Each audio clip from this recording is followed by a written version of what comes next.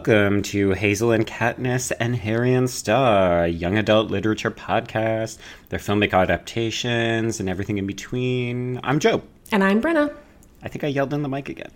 Everybody's excited when you yell. It's all good. It's so true. I usually just turn myself down, so then I say that I've yelled, but it doesn't hopefully sound like it. Like I haven't broken any eardrums recently. So. If we've broken your eardrum, please let us know at #HKHSPod on Twitter. Right. Watch that be the comments that we actually get. We hear from nobody about anything, and then it's, thanks for breaking my eardrum. We aim to please. So we're finally talking about a show namesake, right? It's true. Yes. So the protagonist of The Hate You Give is Star Carter, and that's the star from the series title, if you didn't know.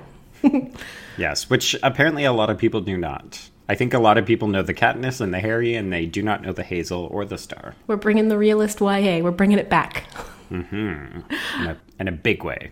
But before we dig into this much anticipated book that I know we have a lot to talk about, we should do news. Do you have any news for us, Joe? Yeah, so I had actually aimed to watch an episode of Deadly Class, which is the TV show that's airing on the Sci-Fi Network. It's about the 80s School for Assassins that I talked about in the 2019 YA Forecast episode. Right. And then I decided to go out for lunch with a friend, and so I didn't get to watch that. How dare you? How actually dare you? Once again, I'm just finding ways to not do my homework. So instead, I'll just talk about a book that came in off my Brenna's Library Holds list. So this is called What If It's Us? Have you heard of this one? I have heard of this one. Yeah, I knew you had because of the author. So this is written by Becky Albertalli and Adam Silvera. And of course, Becky Albertalli is... What is she known for? Is it Simon? Yes. Simon? Yes. Yeah. Sorry, well, Simon and the Homo Sapiens Agenda. Yes. There we go. Yeah, so this is one, actually, ironically enough, I found it when I was doing research for our forecast episode, because it had only just come out and people were talking about it as a big book that had come out, I think, in the last quarter of 2018. And I was like, cool, okay, tell me all about it. So it's essentially two guys, Arthur and Ben, and they have a meet cute in New York City over the summer, and they end up having a cutesy love affair. And it just sounds very charming, very easygoing. I mean, I'm assuming based on the feedback that I've seen from Simon and the Homo Sapien Agenda that there's going to be a little bit more substance to that, but it also kind of just sounds like a cute queer love story, which I can really do with. Yes. Okay, so I read an advanced reading copy of this earlier last year. Oh, okay. I loved it, and there are some issues that come up around homophobia. There's a little bit of discussion about cheating. There's a little bit of a panic attack thing. But like, what I really liked about this is that it's a queer YA romance where, like, for the most part, everything's pretty happy, which is really nice. Yeah. Yeah. Which, in this day and age, I will take as a giant win. It's so true. Like, I saw one of the comps for it said it was a queer Sleepless in Seattle. That's a great one. Yeah, I think you're really going to enjoy it. Let us know. Okay. Will do. And what have you got? I am taking the feedback to heart that I only ever talk about things I say I'm gonna read and rarely talk about things I have read. So today I'm bringing a thing that I have read. I just finished reading book 2 of a comic series called Strong Female Protagonist. Okay. So it's a webcomic, and many of our listeners probably are aware of it as a webcomic and maybe even follow it as a webcomic. I have to confess that for someone who loves comics and loves the internet, I find webcomics really hard to keep up with. Me too. Like, I'll spend an afternoon when I probably should be doing something else, binging a bunch of them, and then I won't look at them again for years, possibly. So in 2014, the first volume of Strong Female Protagonist got kickstarted into like a book, and I read that and then didn't really think about it again. I liked Strong Female Protagonist. It's about a bunch of teens. Something kind of happens and a bunch of teens end up with superpowers, and it's sort of how they all deal with it. Nice. Yeah, and the main character, Allison, she's retired from her superhero role because she wants to go to college and be like a normal teen. Mm-hmm. And I liked it. It was super sweet, but I didn't really think of anything of it. And then when I was at the library the other day, I saw they had book 2 in, so I picked it up. And book 2 is phenomenal. Oh, really? Okay. So good. Like, I would even say you don't actually need to have read book 1. I would read book 2 and then go back to book 1 as like a prequel kind of thing. Okay.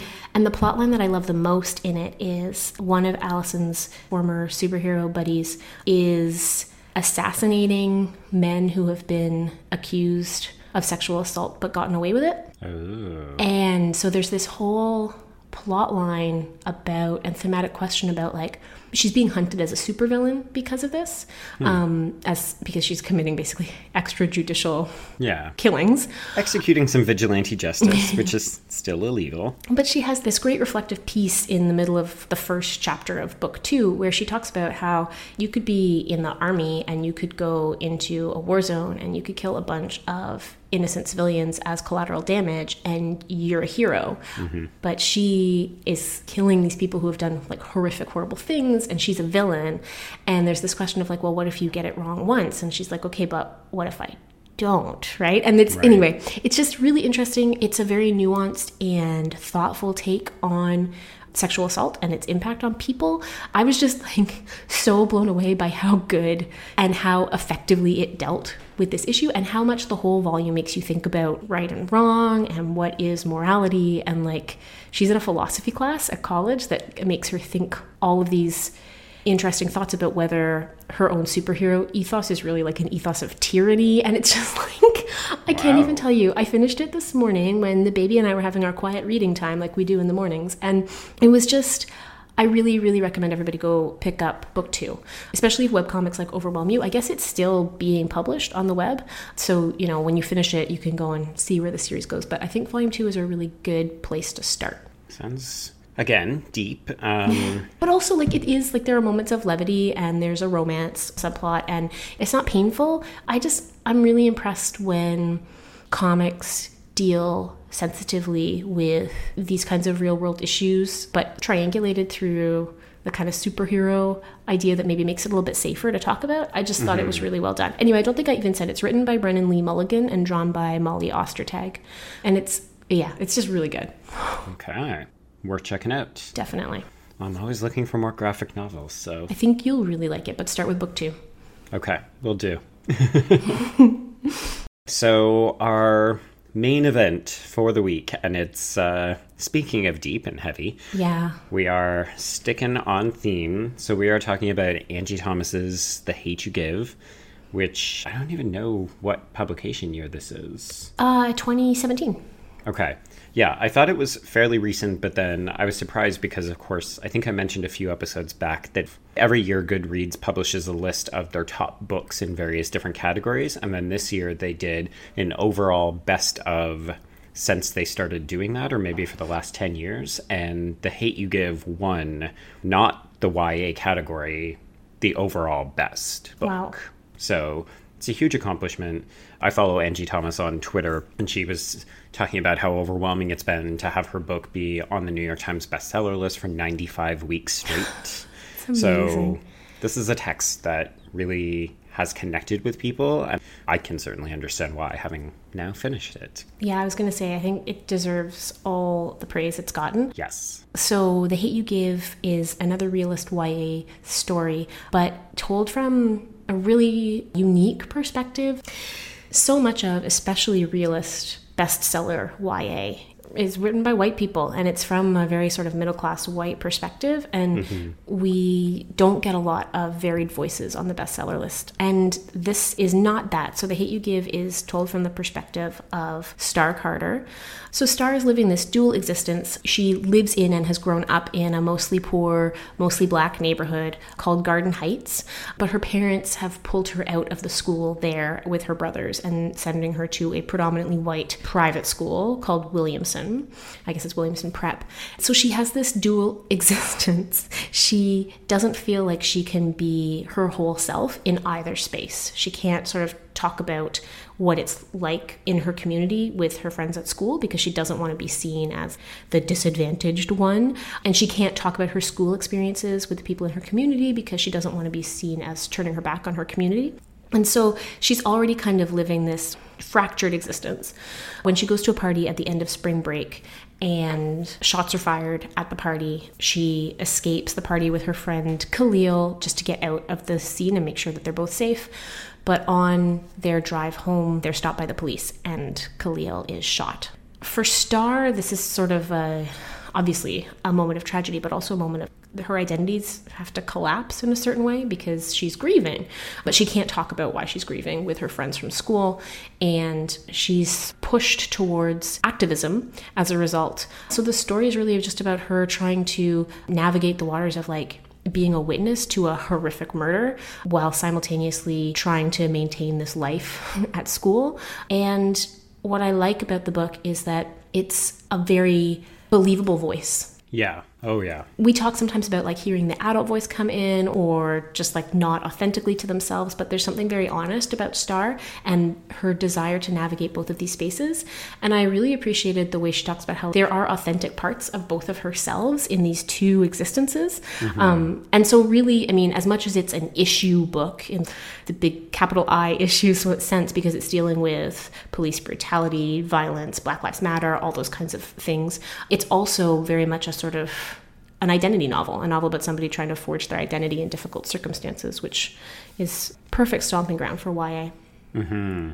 I'm going to try not to be superlative with the way that we talk about this, but I kind of feel like to do anything but would be disingenuous because this book is honestly, it's hitting all of the checkboxes about the capacity for YA to do everything. Like, this is a coming of age story. This is a Black Lives Matter story. It's a romance, right? It's a family drama. Yeah, like it's doing everything and it's doing them it's about teen girl friendships. So well. Yeah, like it's just kind of crazy because every time I thought, oh, this is getting a little rote or a little bit familiar, all of a sudden it would veer or it would introduce even just a couple of lines of dialogue or, you know, we're getting the voiceover narration. So we're really inside Star's head for a lot of this. Mm-hmm. But her voice, you're right, is so authentic and so rich and interesting.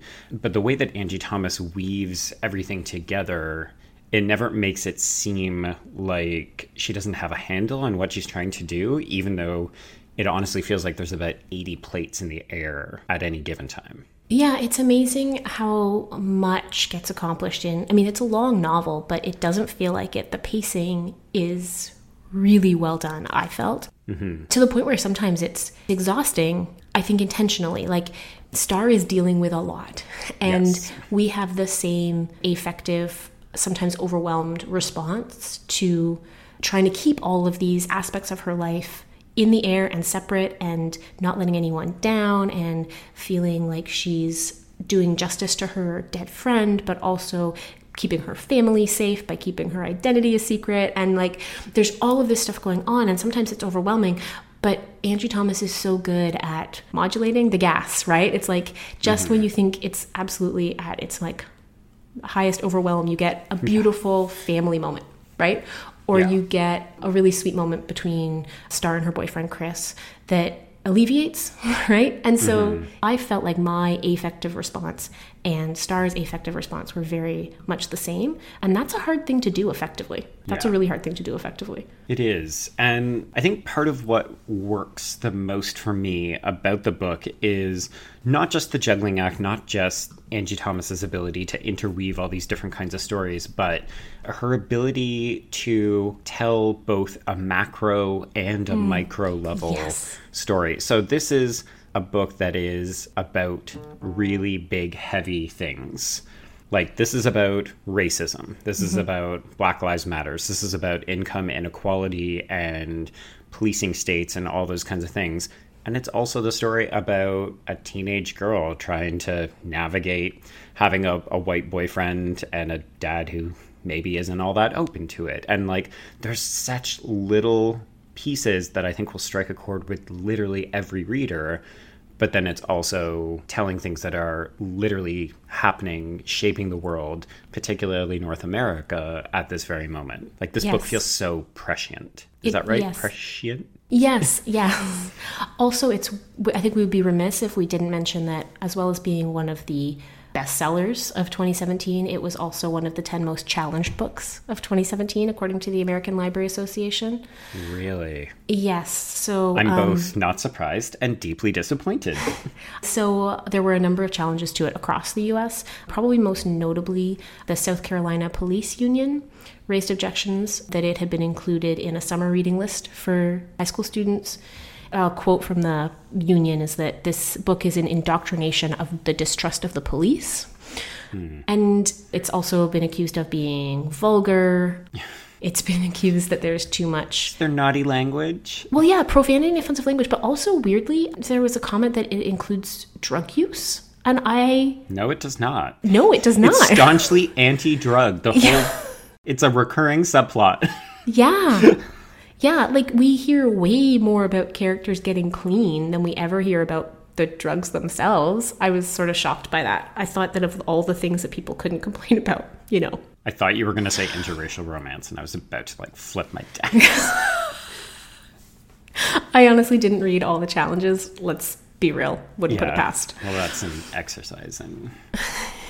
But we can temper some of that negativity by noting that it won a ton of awards in 2018, including the American Library Association's Best Debut Book for Teens. It won a Coretta Scott King Award. It won the Prince Award, which is like the big YA award. So critics and readers are finding this book, even as some organizations, schools, police unions seek to challenge it. I mean, I can obviously understand why people who are associated with the police would look at this and say, this is not a flattering portrayal of us.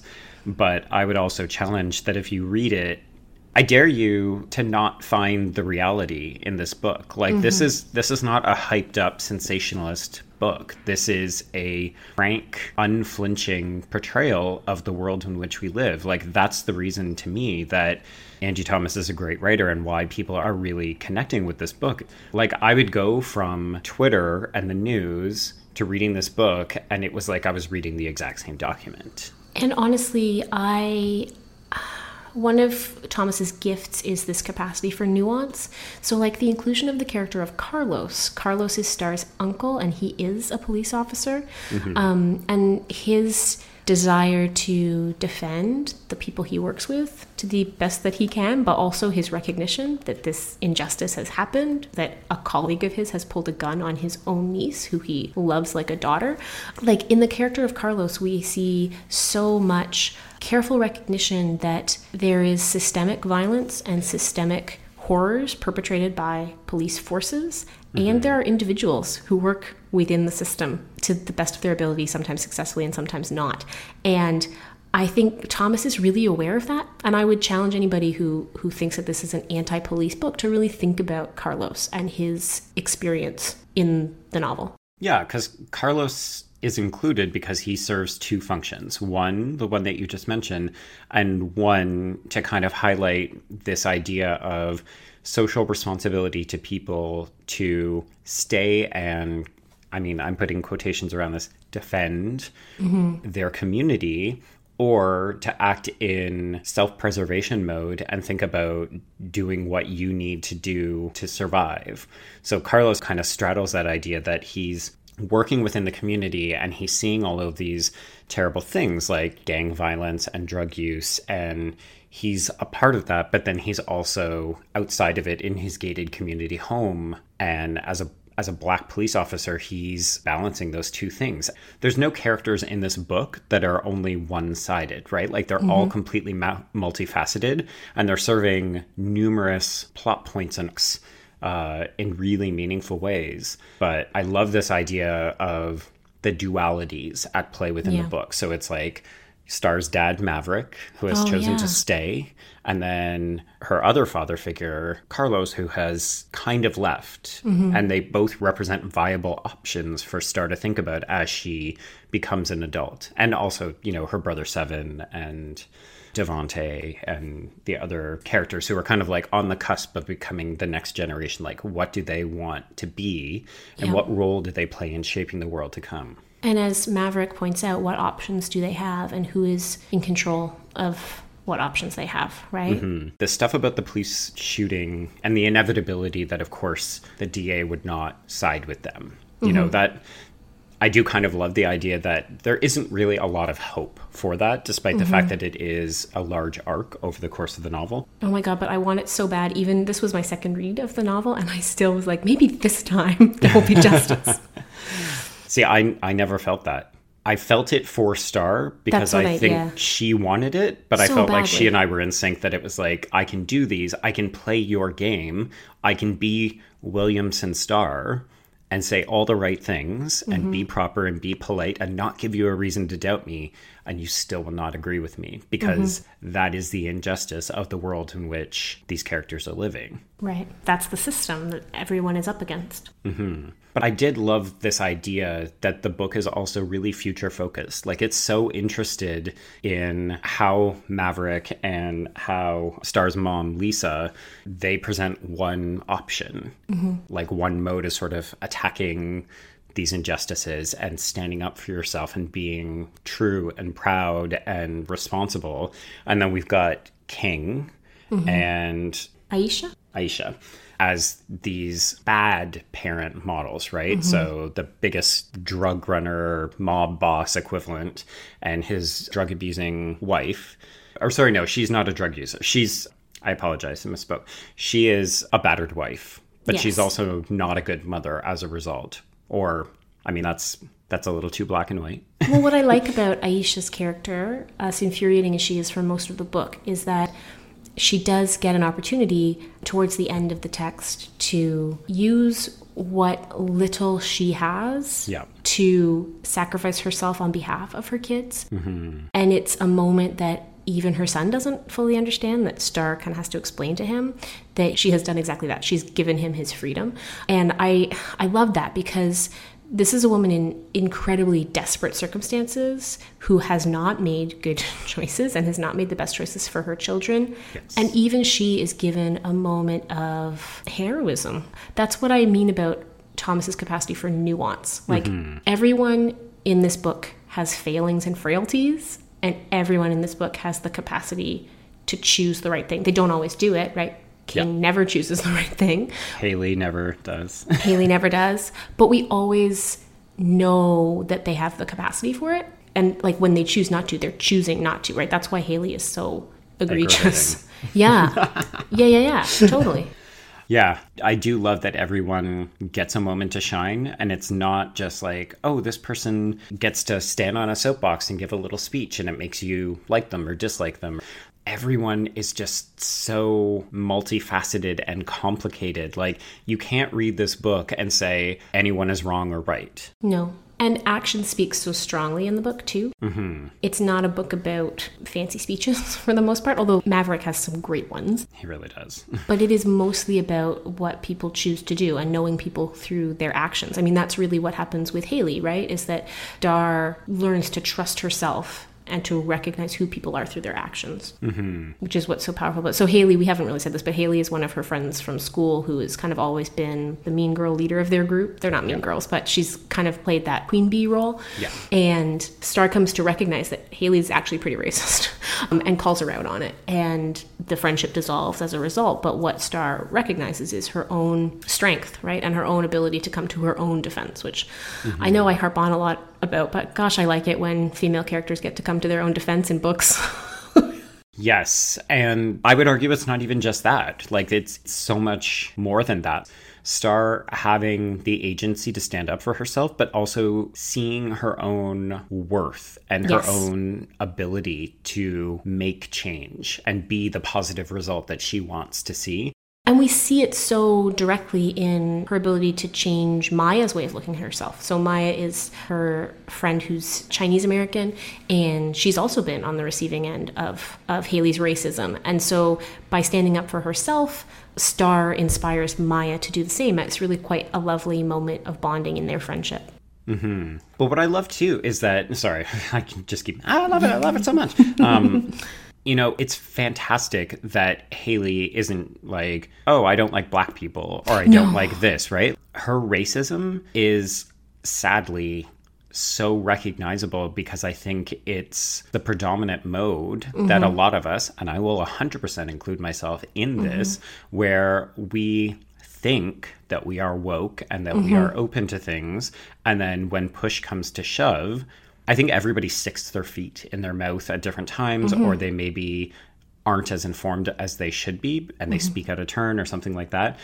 The thing is that Star gives Haley multiple opportunities. And she's not even saying, like, I'm trying to change your mind. She's saying, you have hurt me and you have hurt Maya. And Haley refuses to even acknowledge that. She's a perfect cipher for how white supremacy functions, right? Which is that refusal to recognize harm caused and refusal to change, refusal to adapt your behavior, refusal to respond appropriately, right? Yeah. Like, you're right that so often Star generously gives her the gift of education. Like, don't say things like that. Don't treat people like that. Your way of seeing the world is not the only way. And Haley is so, we see this time and time again, right? Haley is so arrested by the use of the word racist. Yes. That she is incapable of looking inside and being self-reflexive. Yeah, she's too busy being offended at being called a racist to realize that she is an effing racist. Yeah, yep. I guess I want to highlight too, and we don't typically do this partially because we're often recording fairly far in advance. I do kind of feel like we should acknowledge some of the recent things that have been happening in the world. We're recording this in the wake of what happened with the Covington students. Yes. And sorry. It's hard, right? It's hard. I definitely cried a few times reading this book. I told myself I was not going to get emotional. One of the things that this book does really well that I also found emotionally impactful is that it is not a book, I don't think explicitly for white audiences, but it holds a mirror up to our own complicity in white supremacy, in state-sanctioned violence. Yeah. And it does so in a way that is actually profoundly generous and compassionate, in that it allows us to have those of us who are white and who are complicit in the police state by virtue of our skin color and the privilege that comes with it. It gives us the opportunity to have an emotional and empathetic response to Star's experiences. And Thomas is too good of a writer to let us be defensive about it, I think. Yeah. And that makes it very, very powerful. Yeah, and thank you for allowing me a minute there to recover myself. But I think really that's what Chris does well in this book. Yes, yes. So one of the things that you and I talked about offline before we began recording was I was texting you while I was finishing the movie this morning, and you mentioned that you were disappointed that the film seemingly gave Chris a very minor role to work with. And maybe just for the purposes of keeping an eye on time, we'll roll the trailer so that we can get that out of the way, and then we've got the opportunity to talk about both together. My name is Star. 2 R's. Daddy named me that. Garden Heights. Mama and Daddy says our life is here because our people are here. We got Mr. Rubin's barbecue, Mr. Lewis's barbershop, and Daddy's store. The high school is where you go to get jumped, high, or pregnant. We don't go there. Williamson is another world, so when I'm here, I'm Star version 2. Yo, those kids are lit. Basically, Williamson Star doesn't give anyone a reason to call her ghetto. And I hate myself for doing it. Until the weekend comes around. I get those goosebumps every time. What's up? Where you been at? Man, I know you be hanging with all the white kids. Yeah, when you're not around. Out of the car. Yo, Star, you okay? Go back where he told you. Khalil, I'm not playing. Go back where... What did you do? Today, Garden Heights is reeling after the shooting of a 17-year-old black teenager by a white police officer. We live in a complicated world. It doesn't seem that complicated to me. Violence, brutality. It's the same story, just a different name. When I attack with impact, it's real tactful. The black cat waited and sat, debated. It's best if she don't talk to 5 With a passion, while seeking. He was threatening her. The only true power is the power within the people. It's about more than just Khalil.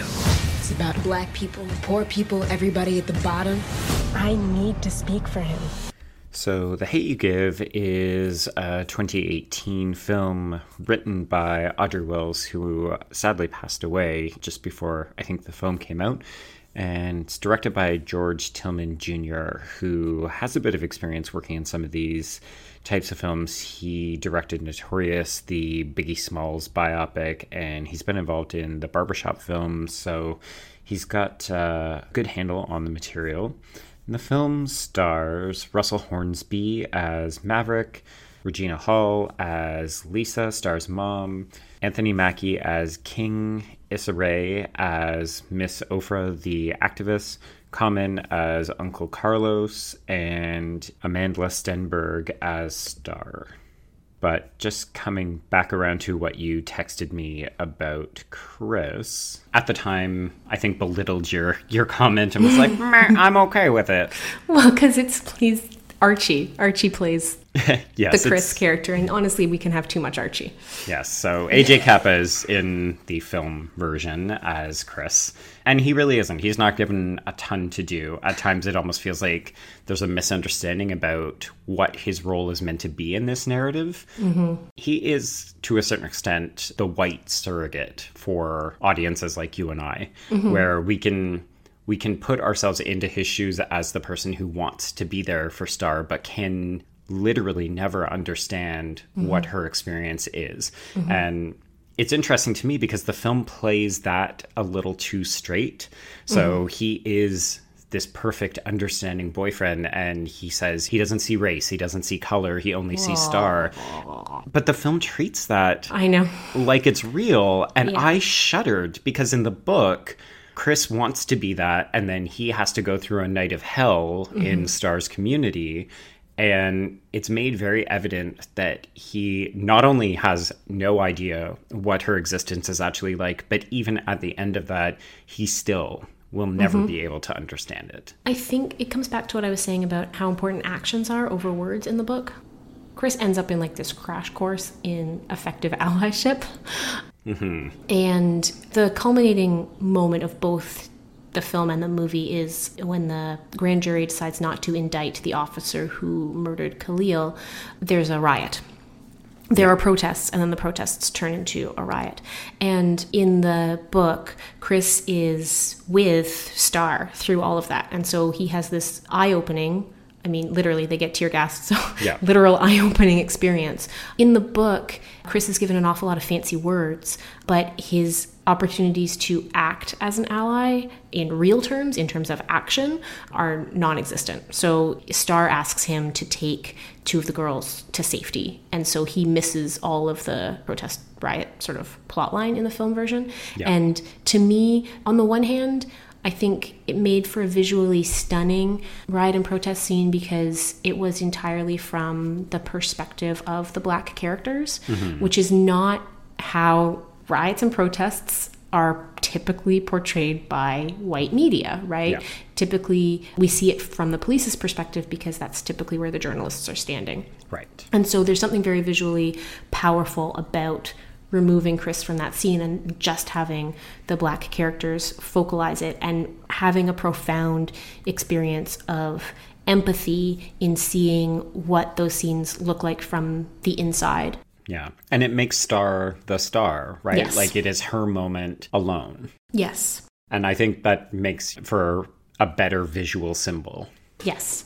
But the unfortunate thing is that Chris's character loses all his teeth as a result. Not literally, but No, but like everything that makes him the opposite of Haley falls away because he ends up being just words and no action. Yeah, he's just a good boyfriend in the film. Yeah, he's a good boyfriend. He doesn't have his lessons in allyship that he gets in the book. Mm-hmm. So this film was very, very well received, to the extent that some pundits had expected that Russell Hornsby, who plays Maverick, Star's dad, some people thought that he was actually going to pick up a surprise nomination. He did not, unfortunately. Well, unfortunately, the category of YA makes it, I mean, not a lot of YA pictures get big nominations, right?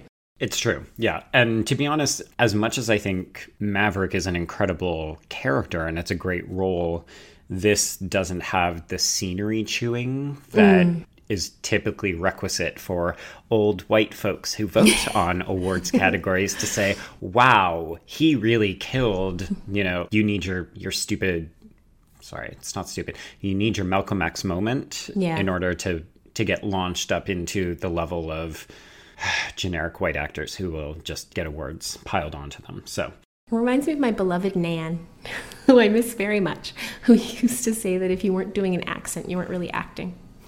Right, yeah. And if it's not a period piece, you're not going to win that costume award. And the thing is, like, the subtlety in Hornsby's performance in this role is, I found, so powerful. The way he, for the sake of his children, has to hold his profound rage close to his chest. Like, you can see how hard Maverick is working to be the kind of man he wants his kids to grow up to be. Yeah. And how every inch of his being wants to stab King in the throat, but he can't, because he needs to be there for his kids, and he needs to represent to them another option, another way of existing in the world. Like, I just think he's phenomenal in this role. To be honest, I mean, both book and film versions of Maverick are amazingly rich, complex characters. And I think one of the things that always made me not giggle, but it amused me a little bit, is how Maverick doesn't understand how much he means to Star and how vitally important he is, because he is threatened by Carlos's presence, right? So this is a person who seemingly is more well off and also got to spend that time with his children at these pivotal seminal moments. And Maverick feels like he lost that time. And it's, his impetus for change, but he and Star are both living in two worlds, right? Like, they're so much alike. They're so alike. He's a responsible store owner and a good dad, but you can tell he has the militancy of the Black Panther movement, that he indoctrinates his children into at an early age so that they know their worth and they know that they need to be strong and stand up and use their voices. Like, without him, Star would never have gone down the activist route that she would go in. And that's not to take anything away from her mom, because I love her mom and I love Regina Hall's performance as well. But it's not the focal point that the father-daughter relationship has. Absolutely. And part of that is because her mom makes the practical choices, right? And we see less internal turmoil about those choices in Star's mom. Star's mom is more like, I'm taking this better job so that we will have a better life. Yeah. And that's the thing that I'm doing. And I don't feel like I need to justify that to anyone, actually. Yeah. I find her totally refreshing for that reason. Well, and the fact that in both versions, when Maverick says something, everyone pays attention. But if Lisa says something, there is no discussion. She wears the pants. Yeah. She is in control. Yeah. And it's interesting that there isn't as much credit given to her for that. But it's a fun dynamic that Hornsby and Hall get to play off of each other. And I think it's a really rich and loving set of characters in both the book and the film. I think it's a really honest, the lack of realization that Star has about that dynamic, I think is really true. Like, we all have those moments in adulthood when we look back on our parents and we're like, oh, that's what was happening there. Right. When I was eavesdropping and thinking I understood about the reality of these really heavy discussions, Like, it's not as simple as, hey, I'm moving us out of the projects and into this place where you can leave the house and I don't have to worry about you getting gunned down in the street. It's funny how Star can turn situations into black and white by sheer virtue of the fact that she's only ready to accept so many complicated shades of gray. She's a teenager. Yeah. And with her parents' relationship, she's just kind of like, oh, are you guys fighting again? And they're kind of like, you have no idea what you have no idea what we're trying to do.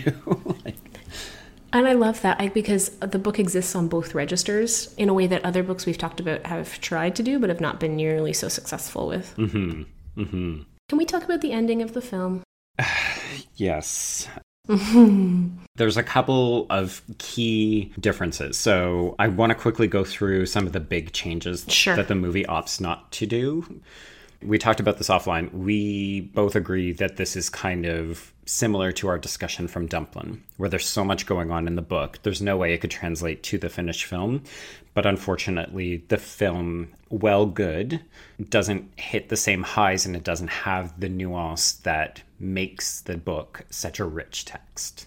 Like Dumplin', the book is doing a lot of radical work, not just in terms of representation, not just in terms of representation, but in terms of like truly radical politics that unfortunately in 2019 are just not going to make a mainstream film. No. And it was true for the way body positivity and fat activism was dealt with in Dumplin', and it's true for the race politics of The Hate U Give. Yeah.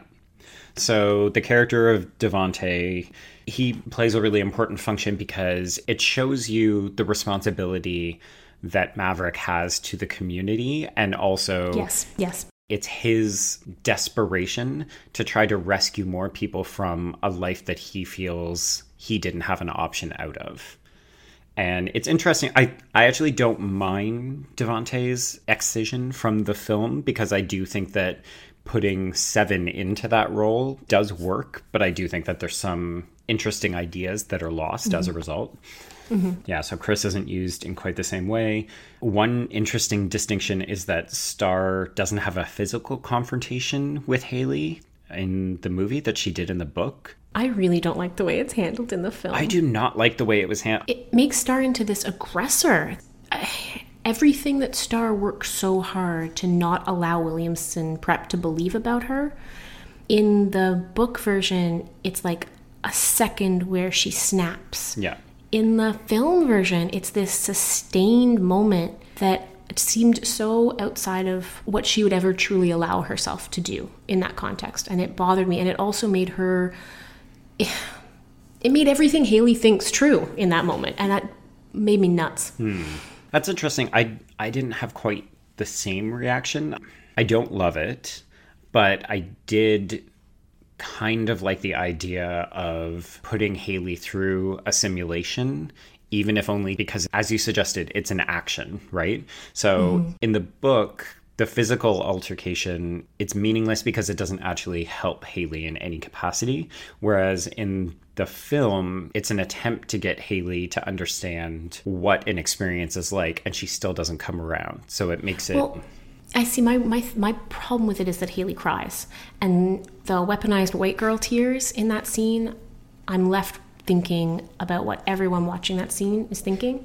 Right. And yeah. Haley very successfully turns herself into the victim in that moment. And it makes me so friggin' mad. Again, true to life, but I'm not going to cry. Okay, and then we get to the...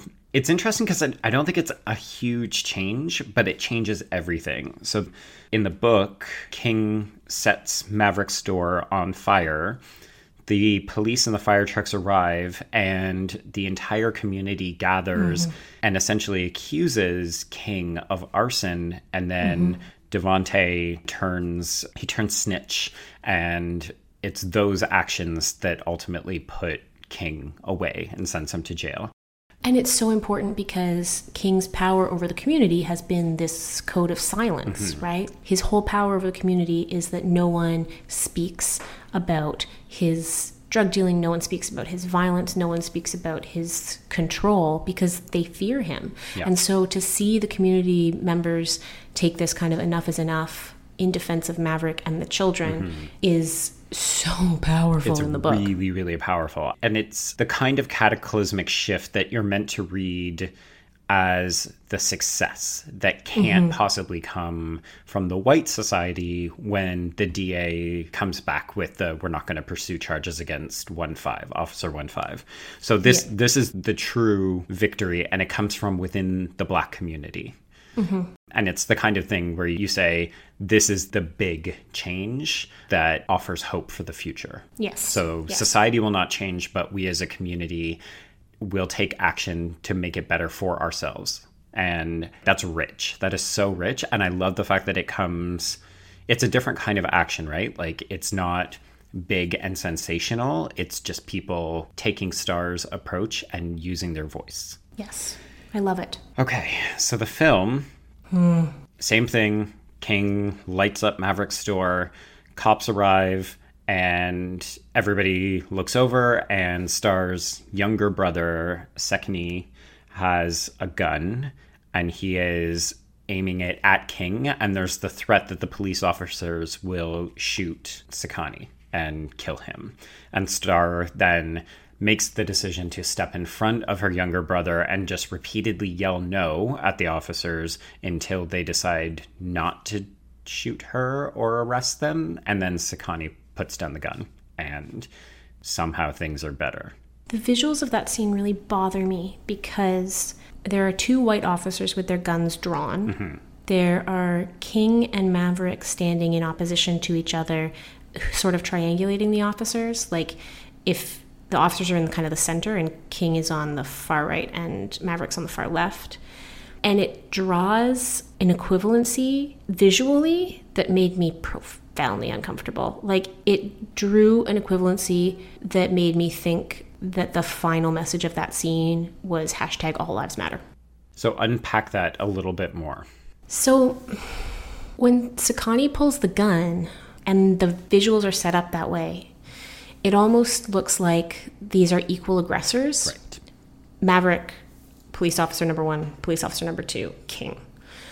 And that they are all equally at fault. And the way Star is shot, screaming no, she's looking at all 4 men. She's not just looking at the police officers. She's looking at all 4 men. And it's this sort of enough is enough. We have to stop this. Yeah. Which I think is meant to be a powerful message. It's meant to be a very powerful message. But for me, the end result as a viewer was that there's an equivalency there between the fault held by King, Maverick, and the police state. Right. And the book works so hard to explain systemic racism to white audiences at a certain level. And I felt that all collapse in that moment. So All Lives Matter, if you're not obsessed about Twitter, is the sort of slogan that people use to counter or silence Black Lives Matter conversations. Yeah. So it's the idea that you can't just say Black Lives Matter because all lives matter. It's the argument that Haley uses for feeling bad for Officer 1-5, right? Like, oh, his family has been through so much. Isn't he as equal in deserving of your respect and your pity and all these other things? And the answer, by the way, if you're listening, is no. The answer is no. Because systemic violence means that the default is for white lives to matter. And when people say Black Lives Matter, they're not saying over and above everyone else. They're saying, please effing recognize that Black lives have value and that they matter. And also that we are systemically punished, typically by white lives. So one of the issues that I have with this All Lives Matters piece is the simple fact that people like to toss it around. And unfortunately, it's not an equalizer. And I think part of the reason that it does get used is because it makes people feel deeply uncomfortable.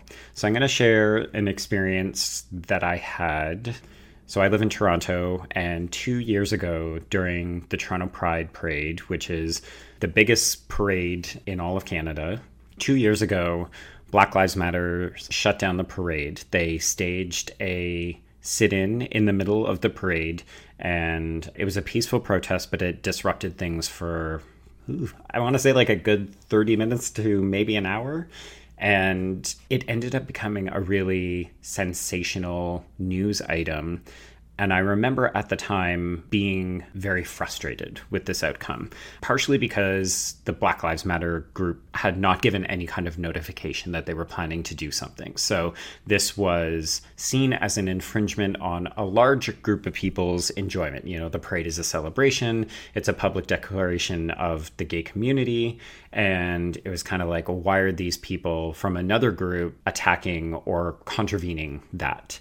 And it took a lot of unpacking and a lot of people adopting Angie Thomas's semantics to be like, hi, you need to check your privilege. Because in this situation, everybody made a big deal that their enjoyment of the day had been frustrated by this silent sit-in. What Black Lives Matter was basically saying is the same thing as what Angie Thomas and The Hate U Give was saying, is that we can't have this kind of celebration because we are not allowed it, because we are still the victims of systemic racism and all these other things that come with it, and it affects our everyday life. So in Toronto, the practice of carding still exists to this day. Mm-hmm. Mm-hmm. So people, if you don't know what carding is, it's where the police can stop and search you with no warrant or any reason. And they can literally just say, we think that you might have drugs. We think that you might have an illegal weapon. We just don't want you in this neighborhood. Yep. Yeah.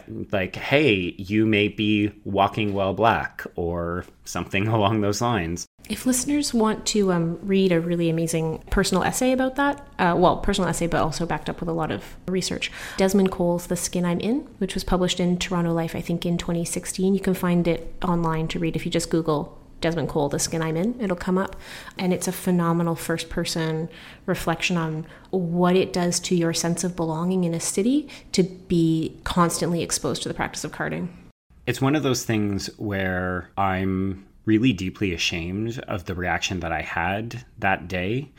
And it's taken me several years now to really come around to the idea that I don't always approve of the way that Black Lives Matter and other groups go about their activism.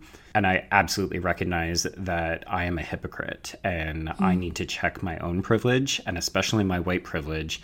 And I can talk all I want about how I am Chris the ally in this situation.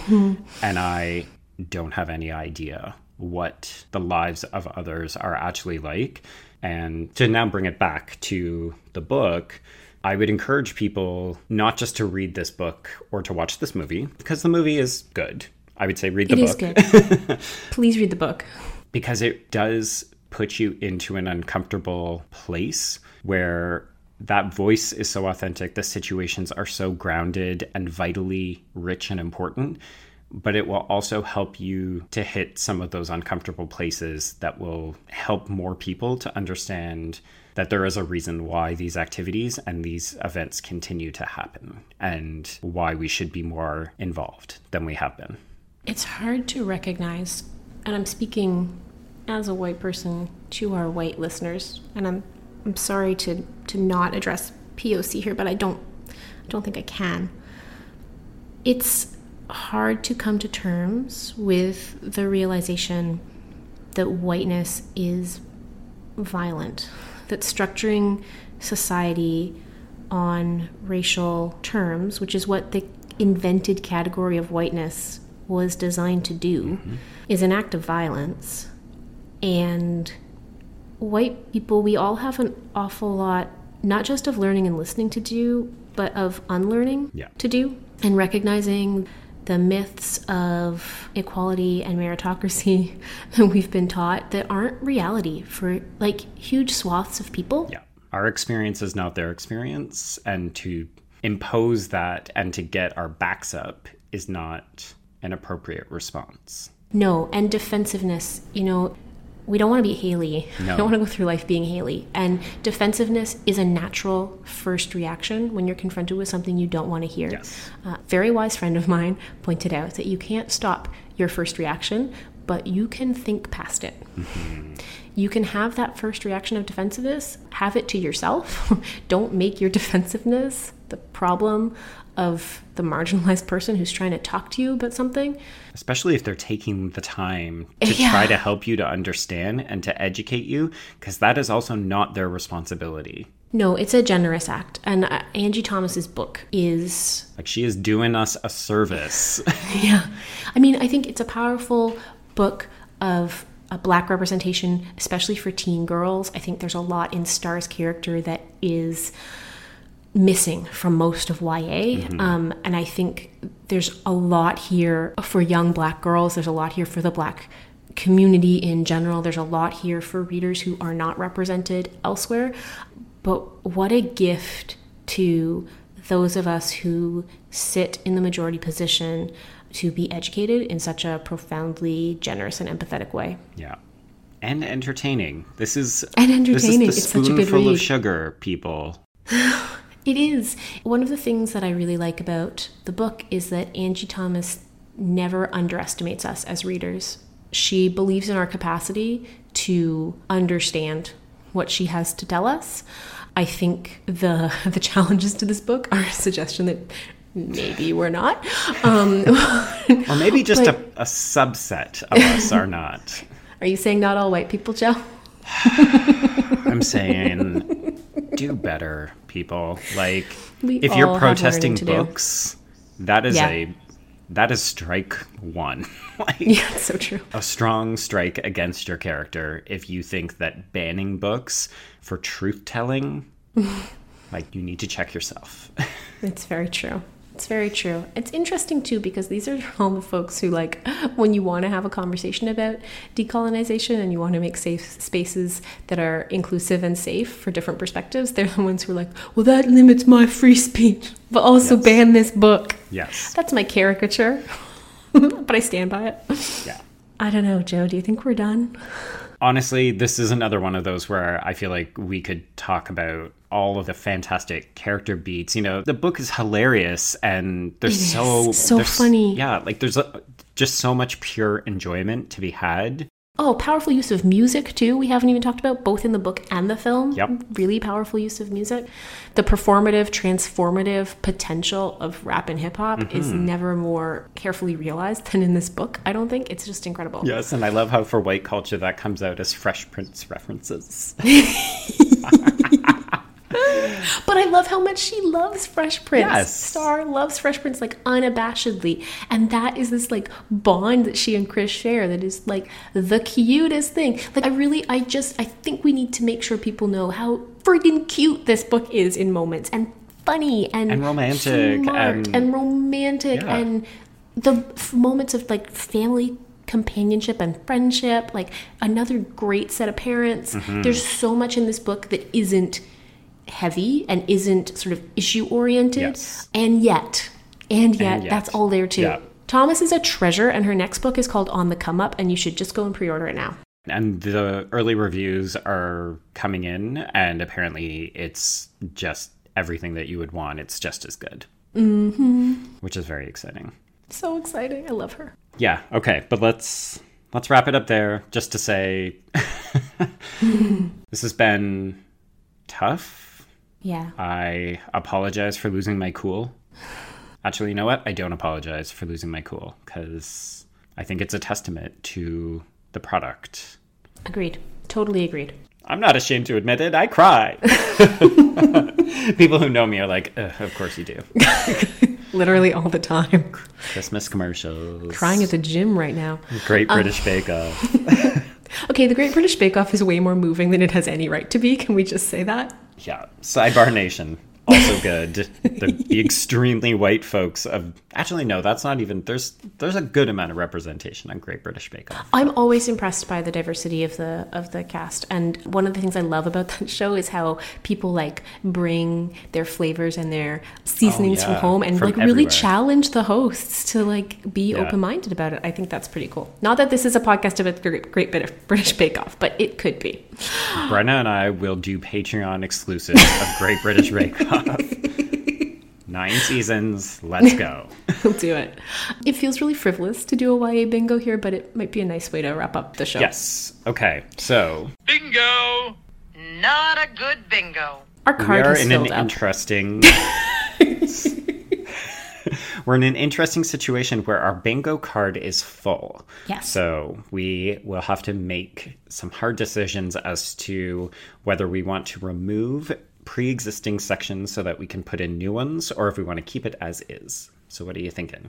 I'm going to suggest an alteration of a category. So we have a funny parents category. We do. And I'm going to expand funny parents. Okay. Because we really didn't mean crappy funny parents, right? Like we were talking about the parents in Easy A, right? And so we were talking about warm, funny parents you would like love to have. Yes. And so I want to expand that category to call it model parents, maybe, or like ideal parents, dream parents. And I'm going to put stars parents right in there. That's like the center cube too. It deserves it. Yeah. Okay. So that's a good way of getting out of doing some hard work, by the way. But also, can I give another one? I just thought of another one. You can, but it has to you fit haven't into done the one existing...